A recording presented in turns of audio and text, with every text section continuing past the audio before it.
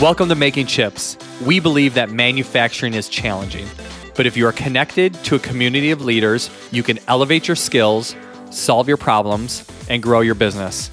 I'm your host, Jason Senger, and I'm joined by my co-host, one of the kings of making chips, Jim Carr. Thank you, Jason. I appreciate that. You didn't say my friend. I guess you're not my friend anymore. No. You don't like me today, right? You're okay Well, today. it feels good to be in our new northwest suburb studio today. I didn't have to go very far. Yeah, right in your house. I didn't even have to put my shoes on. You actually do have a studio. I mean, this is a legit studio in your house. Yeah, So, I mean, it's kind of nice to have this here. We used to record here when we were infants in the podcasting world. Remember that? Baby podcasters. Baby podcasters. And we used to drink a lot of wine while we did it, too. Yeah. Those days are gone. Nick was Now like an embryo podcaster at the time. Now we're pros. Well, speak for yourself. I'm not a pro yet. So anyway, we're going to do some Technic podcast episodes, and I'm really excited about that. I know you are too. I am too, because what do you know? I've been in the industry for over 40 years. I got a little bit of knowledge with regards to cutting tools. Yeah, I mean, what's our mantra, Jim? What's our mantra? Equip and inspire a manufacturer. No, I mean, our other mantra. I don't know. If you're not making chips, you're not making money. Yeah, I mean, and how do you make chips? You need a cutting tool. Right? Exactly. But you need a machine tool. Well, yeah, I guess you need all that you stuff. You need I guess skilled... in my brain, as a cutting tool distributor, you're very that's all I think about. You're very narrow-minded. I'm focused, Jim. I'm focused. Oh, is that what it is? Yes, I'm very focused. Thank you for letting the metalworking nation know that. But no, you need all those things. To be successful in this industry, you need a machine tool. You need a cutting tool. You need a work-holding process. And you need skilled people that are going to be able to have the knowledge and the fundamental skills to take that cutting tool, put it in the appropriate size holder, or run it at the appropriate RPM and feed rate according to the type of material that you're cutting, and that's when the magic happens. Yes. The thing that I'm looking for... What is the magic? The magic is when you see those chips flying, right? I tell you, I remember 20 years ago when Iskar came into my shop and they handed me a variable pitch end mill, and the salesman said, here, take this, run it at, 4,000 RPM, 160 inches a minute, and don't use coolant. I think my dad literally had a freaking heart attack because he thought, oh my God, that end mill is going to break in 2 seconds, or else the end mill is just going to get burned up and turned to mush. Yeah, and not only was that Iskar, but that was also Zenger's and our guest today that was there during that revolution in your business. It was a revolution. And quite frankly, I have not seen anything that profound in 20 years. Well, now, maybe there is. Well, we're going to go there. Let's do that. Before we go there, why don't we talk about what's new at making chips and some manufacturing news? Or do you want to talk about what's new at Car Machine Tool? Well, we're looking forward to the Valley Industrial Association. We're going to be there. We're up for 2 awards, and that's kind of exciting for culture and workforce development. We've already been nominated in 2 out of 6 categories. We'll see. Fingers crossed. We're excited that we're taking the whole team. It's going to be a dinner gala right on the Fox River in Geneva, Illinois. Yeah, I'll let you know. We had some exciting stuff happen. Not that you asked me, because I know you're only concerned about what you have going on. I know. But so very narrow-minded. I'll just break it. As the business has grown, we've gotten more complicated. And complications are not fun. And we had a little bit of a sales summit yesterday in order to kind of redirect ourselves as a company. And it was great to have some of my sales leaders in the room. We're kind of hashing out some issues and figure out what is our structure going to be going forward, because we're not the same old tool store that we were 20 or 30 years ago. No. And things have gotten very complicated. We got vending machines all over the place and people out in the field. And we just used to we started out as a store selling end mills and drills and carbide inserts. And now business has just gotten complicated. And we need to simplify it and really go to market in a very impactful way. So we had this kind of exciting leadership sales summit yesterday that I'm kind of jacked up about. Good. So good luck. Yeah, thank you. Yeah. And why don't we go to Nick for what's Nick's new here. at making chips? Hey, Nick's guys. Here. Hey, Nick. How's it going? Good. Nick with the sweet beard. I hope you've got some good manufacturing, something we can really sink our teeth into today. We got 4 pieces of content this week. So obviously this podcast is one of them. Cutting Chips and Cutting Tools 2019 Trends. We've got an article kind of derived from the podcast that Jason actually wrote. It's about how carbide has changed, the grades of carbide have changed, and how cutting tool trends have changed with it. Can't wait to read that one. You know you're not going to read that, Jim. I almost took that seriously. Yeah, and if you're a new listener to Making Chips, you'll soon come to realize that Jim doesn't actually know how to read, so he can't read. He only That's looks at the the inside pictures. joke here. I'm very visual. So we've got a new program called the Chip In program where leaders from Metalworking Nation can contribute content that we publish on our platform and we tag them. Tony Schmitz, we had on the podcast recently. He's a doctor of mechanical engineering. He wrote a great article about how a simple tap test can dramatically improve your machining operation. What's a tap test? It's like an impact test with an instrumented hammer. And it has to do with the harmonics in the machining all the different process, dynamics right? between the spindle, the tool holder, the machine tool itself, the work holding equipment, the workpiece.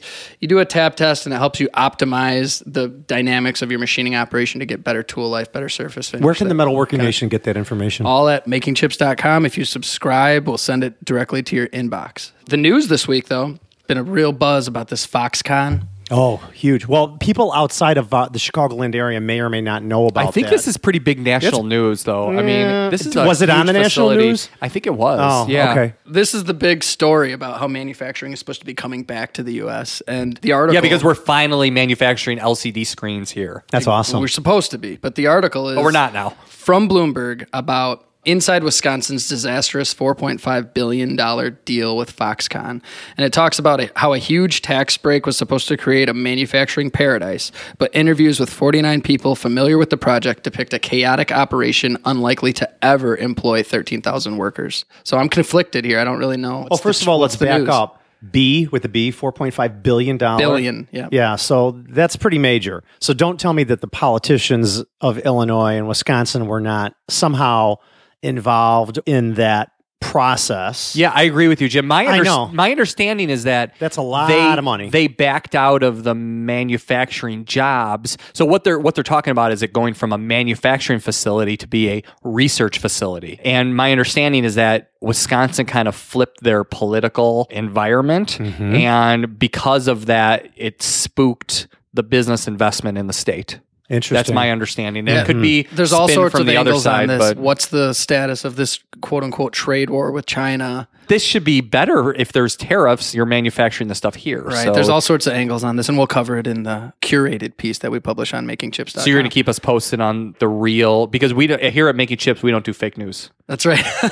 No, just so I know real quickly, because I did not read the article, obviously, but I want to know a little bit more about what happened. Maybe somebody that has not heard about this Foxconn deal in southeastern Wisconsin. What was the whole impetus behind them coming to southeastern Wisconsin? They were going to set up a manufacturing plant to manufacture LCD screens. Okay. So And the whole who notion put is that the kibosh on it. well, we don't know the truth yet. The notion is that manufacturing costs have started to converge between the U.S. and some of the Asian countries, and they found that it would be just as effective to manufacture onshore as it was to effective offshore. Sure. You know, we've talked about that whole nearshoring is And different than reshoring. offshoring. Well, reshoring is just bringing those back to the United Yes. States. Nearshoring is when you say, okay, I'm going to produce in the United States for the North American market, and I'm going to produce in China for the Asian market, or North Korea, and I'm going to produce in Germany for the European market, or just wherever it might be across those big platforms. But another big dynamic here was that they were supposed to be blue collar jobs that were coming back. Right. Now we're talking about how it's more of this R&D center with a lot less jobs overall. So it'll be interesting to see how The this price plays tag out. isn't going to be $4.5 billion anymore. It's going to be a lot less, or what? Jim, the whole truth is not out yet, so we don't know. My biggest issue is that if they were given these tax incentives and now they're not bringing the jobs, I'm going to be pissed. Yeah. Because that's not fair. Ooh. No, Okay. it's not. Because It's not? like I small know. business owners like you and I and the metalworking nation, for the most part, we got to pay the full boat in our taxes. No kidding. And it's just not fair if fair. these companies get promised these tax incentives and then they don't fulfill on their promises because the politicians just capitulate on whatever it was that they promised to them in order to bring them into the state. And this isn't the first time Foxconn has done something like this. Oh, I didn't know that. No. So they've done stuff like this in South America as well. Oh, really? Where they had Interesting. big plans that didn't pan out. So. And we're definitely getting in over my head from a knowledge basis. I don't really understand that. But you know what I do know, Jim? What? End mills. Yeah. And drills. I know them too. And carbide I've inserts. been using We them do my know. whole life. You can't make chips without those. You cannot make chips without those. So let's talk about them. Yeah. Can I introduce our guest? Do you have a bio on him? I do. I have the bio in my head. What? He's one of my right-hand men, and so I know all about him. His name is Tom Senger, and he's been on my team for many, many years. His last name is actually very similar to Senger. He's a long-distant cousin. So instead of Zenger, he's Senger. So Wait, are you serious? I think Is he really we don't know, but we think back in the family tree somewhere where we were related. Oh, come on. I never knew that. My brother from a different mother. Exactly. That's a fun fact. So Tom Sanger is the manager of our VIP program, which is our vending integration and productivity program. So what Tom and I work on together, and Tom really leads, is the vending operations at our clients, the integration into their operations, and helping our customers be more productive. So make more parts per hour, make parts at a lower cost, and really just produce more money, put more money on the bottom line for our manufacturing leaders. So Tom, welcome to Making Chips. Thank you, Jason. Good afternoon, Metalworking Nation. Hey, Tom. Jim, Good to have you Nick, here, Nice man. to be here, everybody. Yeah. And if you've been listening for a while, Tom's actually been on the show before for a little 5-minute excerpt when Jim and has? Yeah, we actually called him. We didn't even tell him we were calling him. Oh, and that's right. And Yep. we got his feedback on something. Now, do you remember what it was, Tom? Oh, boy. Deep hole drilling, maybe? What is it? Maybe. Who knows? Who knows? Oh, that's a thing. So, Tom, you're involved in cutting tools on just a daily basis. I mean, you live it, you breathe it, you love it, don't you? I do. It's who I am. It's my identity. I spend most of my waking moments thinking about it or talking to customers. It kind of goes in your blood. Your dad was in the manufacturing industry. Yes, my dad spent his whole life working in a screw machine shop. He was a standout in his own right back on the manual machines, and he retired about the time when CNC started coming around. But Mid-'80s. prior to that, I was cleaning off round stock and just hanging out around oil. Okay, so you worked a little bit with your dad? Just hanging out with him on the weekends and stuff. Were you a Absolutely. shop floor guy? I was not a shop floor guy. Okay. I went to school, and after college, I migrated towards manufacturing, and here I am today, almost 30 years later. You've been with the Zengers for a long time, right? 15 years, coming Yeah, up on so 15 that's years what I now, thought. yeah. That's a long time to tolerate me. Yeah. Really No, is. No kidding. Thank God I don't have to see him every day, so How many times has he been on time? I can't recall once. Thanks, Tom. At least you're honest. No problem. So, Tom, we're talking about cutting tool trends, and you and I, we talk about applications at our clients all the time because we're driven to save our customers money. And so being on the cutting edge of the manufacturing process, choosing the right cutting tools is just imperative. And when we talked about how we were going to approach this episode, we were going to break it down into different product categories for the most part and just talk about what the trends are, not only in cutting tools, but also just the trends in the manufacturing world. Like, I assume 30 years ago, the jobs were easier. Would you agree with that, Jim? Not necessarily. Well, it was just different. The way they're we tighter approach the job. tolerances. They Yeah, well, had to the have machine been. tools and the cutting tools can cut tighter tolerances more consistently than they could Right. years ago. Right. Whereas when you had a manual equipment, you were reliant on the dial of the quill or the X and the Y axis of the Bridgeport or the lathe.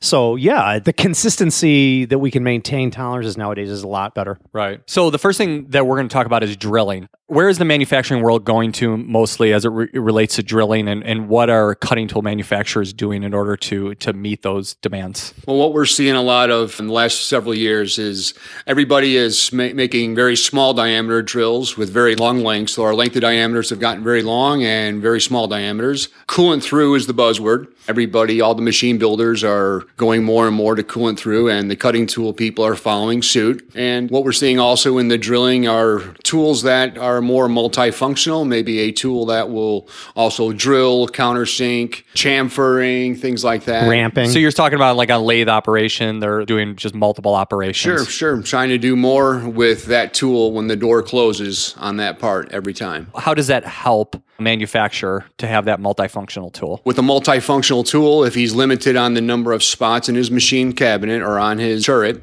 if he has one tool that can say, for example, drill, turn in OD, face and end of a bar, he saves considerable amount of room in his cabinet. It's not necessarily optimal to have the best tool for that exact operation, because I would imagine in my head that a multifunctional tool wouldn't be as fast as, say, like a single-use tool. Not necessarily true? No, not true. Not anymore.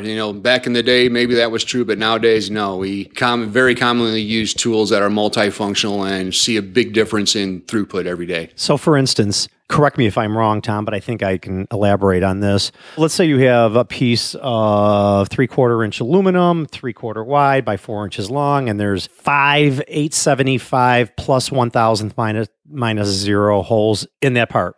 Years ago, you used to have to go with a center drill, with a drill. Yeah, you spot the hole and then you drill it. Drill a hole this time, or then drill a bigger hole, and then drill another bigger hole, and then you come back with a it. reamer. Yeah. Come back with a reamer. Reamer for now. I would just take maybe a 3/8 diameter solid carbide through the spindle coolant end mill that's going to really high pressure coolant on that cutting tool, get the chip out, extract it from the flutes of the end mill, get it out of the material, and just ramp in and start circular interpolating that hole. I would probably come down, I would ramp in, I would get it to about maybe 850 thousandths in diameters, and then I'd come back out and go right back in, and I just skim and finish it one tool. That's it. You're going to get your center distance is going to be there because you're using end mill and you've got it in the CNC machine tool, and you've got the advantage of using the cutting tool diameter and the parameters of the machine to control the diameter of the hole. Whether or not the end mill is 3/8 or 4/37 or 393 thousandths, you're going to be able to control the diameter of the hole with the parameters of the diameter in the machine, in the CNC machine. And what we're talking about here mostly is probably drilling operations on a lathe, right? Drilling on a lathe or a mill for that matter. We can use a lot of the same technology on either platform. Big thing that we're seeing also in drilling now is flat bottom drills. A lot of customer parts call out for a flat bottom. And there are now a lot of flat bottom indexable drill inserts, replaceable tip inserts. Is that so you don't have to follow up with an end mill? You don't have to follow up with an end mill. You can drill to size. You don't have to center drill because the drill, a lot of these tips have built-in center points on them. And you can drill from a solid with a flat bottom drill up to a very large diameters now with replaceable tip. For the metalworking nation who's not familiar with like replaceable tip drills, tell us a little Basically bit more about it. Are you guys is, using replaceable tip? We are. Okay. Basically what it is, it's a high-speed steel drill body, usually coolant through. And on the end of that steel body, you can put a whole bunch of different drill choices. Usually one drill body will hold a range of, say, 40 thousandths, different diameters. And you can put drill points, flat bottom drill points on there, chamfering tools, just a myriad of different products. And you could even products. now, just to move on to milling, you could even do that on milling tools now as well. Absolutely. And the whole concept behind it is most of our customers in the nation are job shops where they want to be able to use that tool on many different jobs that come through the door. And it just lends itself well to many different setups. And you're not using as much carbide, so that helps to cut back on the overall Carbide cost. is sold by the gram, so the least amount that we can use will have a lower cost. Great. The only disadvantage to that, and there's a lot of advantages to that, but if you're drilling in with a solid replaceable carbide replaceable tip, flat bottom, or maybe they're typically 140 degrees, the included angle on those type of coolant through indexable carbides, is if you miss it with the speed and feed, or you happen to get a chip in there and it breaks, you can break the carbide tip and then you break the body, and now you got some big expense. It is, that's entirely possible, but I got to tell you though, Jim, that very rarely happens in our world. If the customer's using enough coolant through the drill, right, the coolant is important. And they're using our feed rates and surface footage, they work great. They really, really work good. Very efficient tool. And that's where you need to have somebody there that has that expertise and can drive you in the right direction in order to not make those kind of mistakes. All of the manufacturers put recommended speeds and feeds and chip loads and everything on their packaging, but in real world, it's always nice to have somebody standing there the first time around. Right. Hold your hands and hit cycle start. Actually, Tony Schmitz's article that he chipped in this week actually talks about the manufacturer's recommended speeds and feeds, and that's one of the reasons why you have to do that tap test, is because once you add all the different variables. And yep. It may not meet that recommendation. Right. It could be more, it could be less. Well, I think Tony said that those speeds and feeds recommendations that the manufacturers of the cutting tools are generating are under. He said you could typically go over. Very conservative. Tom could probably comment on that. Very, Yeah. very conservative. And I would think it would just be the opposite because they're trying to sell a tool, right? Yeah, They're- you would think so, Jim. You would From think a so. marketing, you're thinking as a marketer, They but want to appeal to a wider market and use it on all your different sorts of materials, and they don't want you to blow it up, so they always start really conservative. yeah, and then you could always just ramp it up from there. But yeah, you would think. Yeah. What about the size? What are the smallest diameters that you're seeing with cooling through? Sometimes it's kind of mind-boggling to me the when I see these drills and they have we're cooling holes in seeing, them. 1.5 millimeters cooling through drills, 8 times diameters long, and just crazy things that we couldn't have thought about 10 years ago. That's a Swiss application It's typically, a isn't lot it? of Swiss applications, a lot of aerospace applications now that we're seeing. We're seeing more and more of it everywhere. What about tolerancing, Tom? I know that the big thing for us is, again, if we can reduce the amount of tools in the tool carousel and down from what would typically you'd need 3 or 4 tools down to 1 or 2 is significantly going to be more efficient for us. What kind of tolerances can those new solid carbide through the spindle coolant drills hold with regards to hole tolerance just by blasting through? I know it's a lot better than it used to be in the days of high-speed It's probably steel. a lot better than it used to be. Yeah. Like, for example, one drill body that I know, they make a drill tip every 4th thou for that. And I would say that it's better than 1,000's repeatability or tolerance on there. That's awesome. Yeah, and it's consistent. Carbide manufacturers have learned really how to make great molds now, and their molding technology is awesome. And so they can do that with a high degree of repeatability from box to box or even from lot to lot, month to month. It used to be back in the day when you probably started using carbide inserts for the first time, everything was ground. And now they have molding technology in order to make those inserts into just some exotic shapes. Absolutely. What about the coatings that are on them? How important is the coating? Coatings are everything. What we're seeing now in all the different That's a higher trend. temperature alloys and strange materials that we're seeing, and even just poorer quality materials that we're getting in from some parts of the world. You have poor quality materials. Poor quality materials, but the coating means everything. They're all several layers of coatings now, TIALNs, TICN, TIN, multiple layers. It's not just tin coated, it's 17 layers of different. Oh yeah, for heat dissipation and for lubricity. And then the big thing has been lately, the last couple of years, is the post-treatment coating. What they do is they come over the top of the insert and they apply a sheen to it, if you will. Yeah, we're talking about a polish, right? It's almost a polished surface. You've had some applications where that polish really made a huge difference, Tremendous difference. Maybe an increase of 20-25% in tool life. And the reason being, carbide is very porous. If you look at it under magnification, it looks like the pores of your skin. And what will happen is the material that you're cutting and the elements will get into those pores and the carbide's going to break down. By doing the post-treatment coating over it, it seals it up, makes it very lubrous and shiny, and you get much better chip flow. What about carbide quality, Tom? What's the difference between buying a cheap or a lower value solid carbide end mill that has a substrate, was the word I was searching for in my head, that has a different substrate than some of the higher quality carbides out there? Tell me about that. The higher quality carbides out there, your really high performance end mills that we're seeing, everybody makes a pretty good one now. We're going into more smaller grain carbides, into nano grain carbides. And as the grain structure gets smaller, the tool life will go up and your performance stays longer. It's going to give you a lot longer predictable tool life. Combined with the coating, everybody's making really good tools out there now.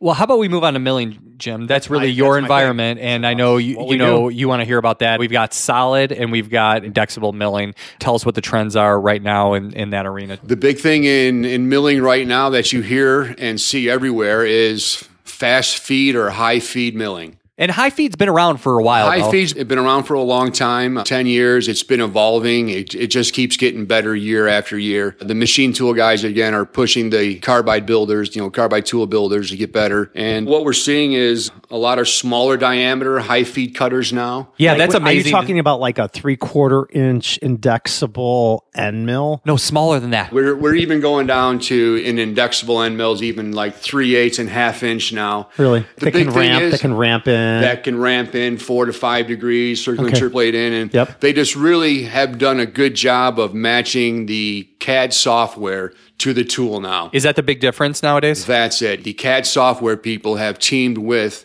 the manufacturers, the brands. carbide tool manufacturers, and together now they've really got it. They've got it nailed. So you can optimize any process. Just say you go into a CAD CAM system and go into their dynamic milling section, let's say. They have libraries already built from manufacturers' tools that are on the market right now, and it's night and day the productivity increases when using the correct tool and the dynamic program. And Jim, I think that you were talking about that event that happened 20 years ago when you got that. When I had my aha moment. When you had your aha moment and you got that variable helix end mill and it just started just producing way more than, and I think that what Tom is talking about with the CAD CAM software makers partnering up with the manufacturers, I think that's the aha moment nowadays. It really is. When we all started learning about radial chip thinning and high-speed machining, it was a big game changer. So what is it about that's making such a difference in the high feed? One of the things that I've seen is that there's now, instead of there being a high feed end mill, there's 10 choices of high feed end mills, like depending on what material you're cutting. All the big guys out there right now, they have a portfolio of probably 10 to 12 to 15 different high feed cutters, right, depending upon the material that you're working in or the diameter you're working in. If you want 4 effective corners or 6 effective corners, they're just keep pushing that envelope with their molding technology to put more corners on any given insert. Yeah, because it used to be you got 4 corners, right? And now 4 you get corners, what, 3 corners, what's 2 the max, corners. What's the max corners that you're connecting God. customers with right now? 16 we've almost. seen like 6 on some of the heavier hog and high feed cutters, but then if you want to go to a strictly like a face milling cutter, a 45-degree cutter, just standard face mill. We see 12 to 16 corners on there. Yeah, and that really brings the cost of that Positive high insert. shear. Positive high shear, maybe the inserts that I'm thinking of, a couple of them, they always have, or they will have a built-in wiper flat on it. Yep. So we're seeing improved surface finishes. Yep.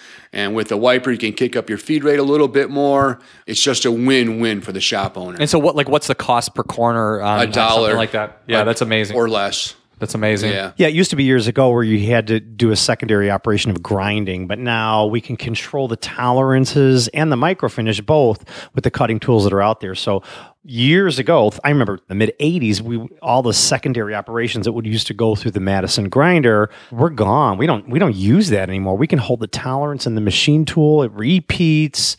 The cutting tools are just moving the material off so quickly. And then, of course, like Tom said, the wipers are just generating these awesome ground microfinishes. One of the things that I happen to know, this is making chips breaking news, is that there's a major, if we could move on to solid carbide end mills, there's a major solid carbide end mill manufacturer who's actually transitioning all of their general purpose end mills from a standard end mill to variable helix because they feel like that's the new general purpose. That's the new norm. So the new norm is going to be variable helix for the price of a normal end mill. And I think that's where we need to go. Well, it's not a secret anymore. It's a major carbide manufacturer. Yes. So that'll be interesting breaking news. Yes, you do. Yeah. Okay. What else are you seeing in solid carbide end mills? Solid carbides, they just keep getting smaller and very material specific geometries. I know, Jim, you cut a lot of aluminums. Your It aluminum changes. cutters. But they've had aluminum 10 cutters years for a ago, long we were time. 80% cast iron. Now we're 80% aluminum. So like material specific, how specific are we getting here? Well, just depending upon if you're doing steel, stainless steels, exotic alloys, Inconels, what have you, there's an end mill for that material. There's geometry specific, material specifics for all of that. Yes, absolutely. That's great. And another big trend that we're seeing in end milling is customers are moving away from buying that solid carbide tool again, and they're going into options that allow you to have a steel shank and put many different types of end mill heads onto the end of that shank, screw-on shanks. I mean, because if you're not like using a mini master or something. Exactly. Yeah, if you're not using the whole a lot flute of length, variations like that. multi-master. And again, the whole thought is carbide is sold by the gram, by weight. Yep. And so we can usually save some money there, but we can also mold a lot of complex geometries into these tools. Mm-hmm. And we use, or a lot of the manufacturers will be using sub or nanograin style carbide. And what that means for the shop owner is that if he's running a job or he has an operator running a job and the tool is getting worn, just simply stop the cycle, use a wrench, remove it, replace it, hit cycle start. You don't have to touch off anymore. You don't have to preset that tool anymore. And your insert changeover is usually less than a minute versus the other old school way. The guy takes the tool out, goes to the tool crib, and it takes a considerably longer time. That's great. Are you seeing a transition from people using general purpose geometries to more formed application, job specific? Yeah, and when we look at what we're selling, and the general purpose business is going away. Mm-hmm. Everybody wants to optimize every moment in the shop. It's all about minutes. Every minute costs $1 or more. And that's what we got to think about. Okay, let's move on to turning. So, Jim, I know you're not a turning guy. We're not a turning shop. You're not a turning shop. And no. I know you've kind of hinted around about maybe buying a lathe in the future, but absolutely may or may not happen. Yeah. So, what are you seeing in turning cutting tool trends? Again, what we're starting to see now a lot is more high feed. Okay, every part needs. And high feed never used to be used. The term never used to be used in turning really before. Used to think about it in terms of lathe machines, but nowadays we can apply the same principles as we do in high feed milling to the lathe machines. So if you're cutting off whatever you're cutting off, if it's a little bit larger diameter than say 2 or 3 inches, we can very rapidly accomplish that now. So in less in passes? a cutoff tool? In cutoff tools. Over the years, the materials have changed, but a lot of them have stayed the same. And we're still running similar surface footage and RPMs as we would have over the years. But what we can really make a big difference on is the feed rate. Okay. Depth of cut and feed rate. It's really amazing what we're starting to see now in the lathe arena now. So does that mean gone is the old CNMG and WNMG and DNMG? What's happening is the CNMG, WNMGs are also, those are becoming the reiterations of those. We have high feed versions of those now, okay,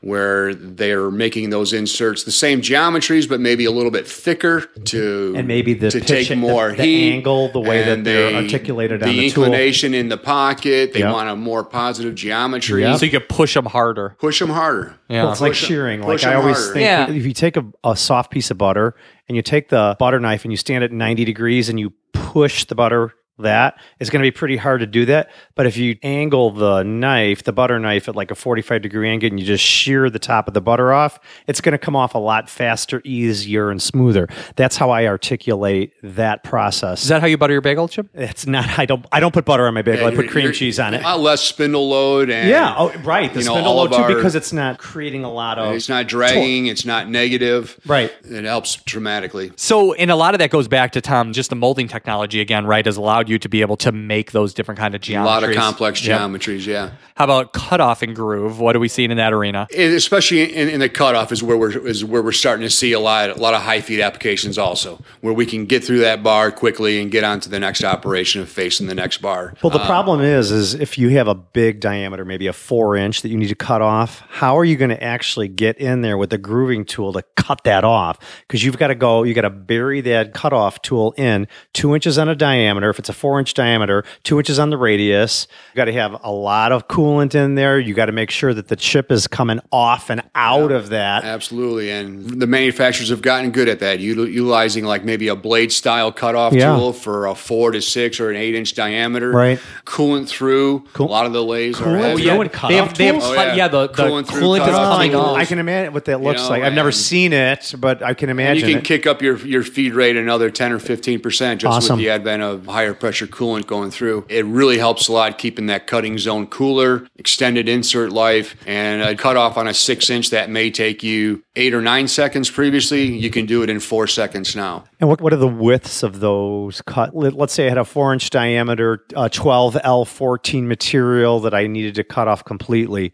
What would be the What would be the best application? I would probably steer you into like maybe a 3mm 118 wide cutoff. Mm-hmm. It seems like most of the manufacturers, they spend a lot of time around that diameter or that width. Interesting. With a lot of different choices in chip breakers and grades and left-handed, right-handed, or neutral style, coolant through. So yeah, they're progressing as fast as the milling guys are. Now, what about the turret? I don't know this because I don't live in this world day by day, but where do you position the top of the tool? Just below center line? I mean, certainly not above center line. No, we want that thing as close to center as possible. Really? Maybe just a little bit. Just a hair low, but definitely not above. A hair is 0.004 of an inch. Less than that. Seriously? Yeah, so it's that close. I mean, I thought maybe 50 thousandths, 100 thousandths. We want to keep them real close. Okay, interesting. Did not know that. I didn't realize he was talking about a literal hair. Yeah, well, he said hair.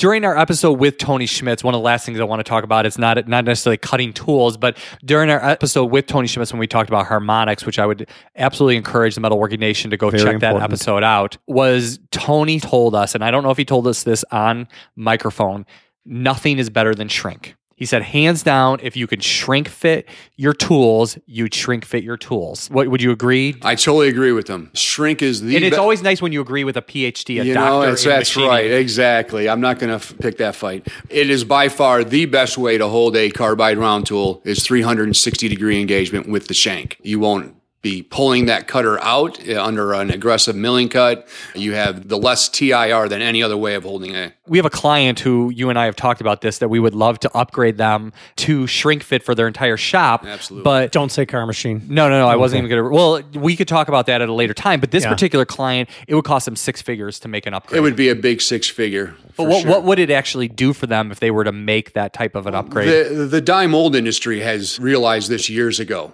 They run a lot of small cutters. They're always very progressive. Very progressive. They want the latest and the greatest and the fastest. There's not a lot of extra time or money in their jobs, so they have to do it right the first time as quickly as possible. A lot of long reaches, cavity work, reaching around vices, fixtures, what have you. The shrink system allows you to have various length holders and not compromise your TIR. So if a shop were to make this kind of investment, are they going to see longer tool life? Are they going to see, Absolutely. Is that the biggest factor? Absolutely. Okay, because you got less harmonics. You're going to see longer tool life, especially on your smaller diameter cutters, and you're going to see improved surface finishes. Great. What is the interference fit on a shrink fit application? Do you know? What is the interference fit? Interference fit. So if you have a 3/4 inch solid carbide end mill and a 3/4 inch end mill holder that's going to be shrink fit, you want the end mill diameter is going to be larger than the tool holder bore.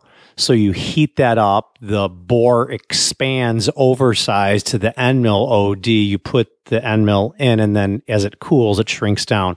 What is that? Do you happen to know what that interference is? Is it 1,000, 2,000, 4,000, 5,000? Off the top of my head, I'm not really sure. Okay, I'm just curious. Yeah. Because I know it's not much. Because you're not holding it with a set screw like on a Weldon shank, right? No, it's just you're simply heating it, right, sliding the tool in, and as it cools, you get 360-degree engagement. Yeah, I understand that concept, but when you say you can get really aggressive with the cutting parameters, I think, man, I hope that doesn't pull out of the end mill holder, and that's why I wondered what the interference fit was. You're less apt to have a tool pull out of a shrink holder than you say hydraulic or say an ER32. Right. Right, because there's nothing holding it in. But with a Weldon shank, you've got the set screw that's got the flat. Yeah, and then what happens is you knock it off center line by 1,000 or two. So yeah, I understand. So, Tom, thank you. We appreciate you coming in and give us some insight. And once again, I'm glad that you're on my team. And thanks, Jason. Thanks for having me. I appreciate it. Yeah. Jim? Yeah. You're welcome. Hey, Metalworking Nation. This is Caleb, the team lead at Making Chips. If you liked what you heard today and want to learn more, go to makingchips.com/tooling. That's makingchips.com/tooling. So, Jim, what trends that Tom talked about kind of get you a little bit excited to try out? Oh, definitely those indexable end mills for sure, because we're going to be cutting a lot of aluminum this year, and we want to be able to spin that spindle as fast as we can, and we want to be able to remove the metal as fast as we can. We don't want to have to replace a lot of carbide, and we certainly don't want to send the solid carbide end mills out for resharpening. It degrades the diameter. I'm still not sold on those resharpeners getting the cutting tool geometry exactly what the manufacturers. Jim, don't worry about that. The software with the new grinders that our grind houses are using, we can duplicate just about any manufacturer's edge. You know that, and I know that, but you try and sell a veteran machinist in my shop that the third-party cutting tool guy is going to do it as good as the manufacturer. I'm just saying, facts are facts. It is. They make special CNC grinding machine that are just for regrinding tools. Yeah, I'm sure you know what you're talking about, and I'm sure you're right. It's just where you are and where the shop floor machinist is, there's a big Takes disparity. some time to overcome those perceptions. It does. But the indexable smaller diameter tools is probably something that we should think about for the new year. Well, Tom and I will get one in there for you to try Samples out. are always good. We probably send about 20. No, I want to know. You know? We probably resharpen $25,000 or $30,000 worth of solid carbide round tools every single month. Okay. Yeah, that's a It's a big part of huge- our business. huge and, business and for we us. have to make sure that that is up to the standards of some major production manufacturing OEM. companies. Yes, Right, absolutely. absolutely. Tom, Well, once again, thank thank you, gentlemen. Appreciate it. Thanks, Tom. And Jim, if you're not making chips with cutting tools, you're not making money. bam. As always, thank you for listening to the Making Chips podcast. You need to increase the speed and feed of your business. If you're not elevating your manufacturing leadership, you're going to get left behind. The Metalworking Nation is committed to a new way to stay ahead of the competition. We have more content to help you make and elevate at makingchips.com. Gain access to exclusive content, as well as videos, blogs, show notes, and more resources designed to equip and inspire you. We'll see you next time. So ask me what's going on in my business, Jim. Do I have to? Well, you're going to go on for 10 minutes. What's new with Zenger's Black? Wait, let me go get a cigarette. He's going to start smoking because of this.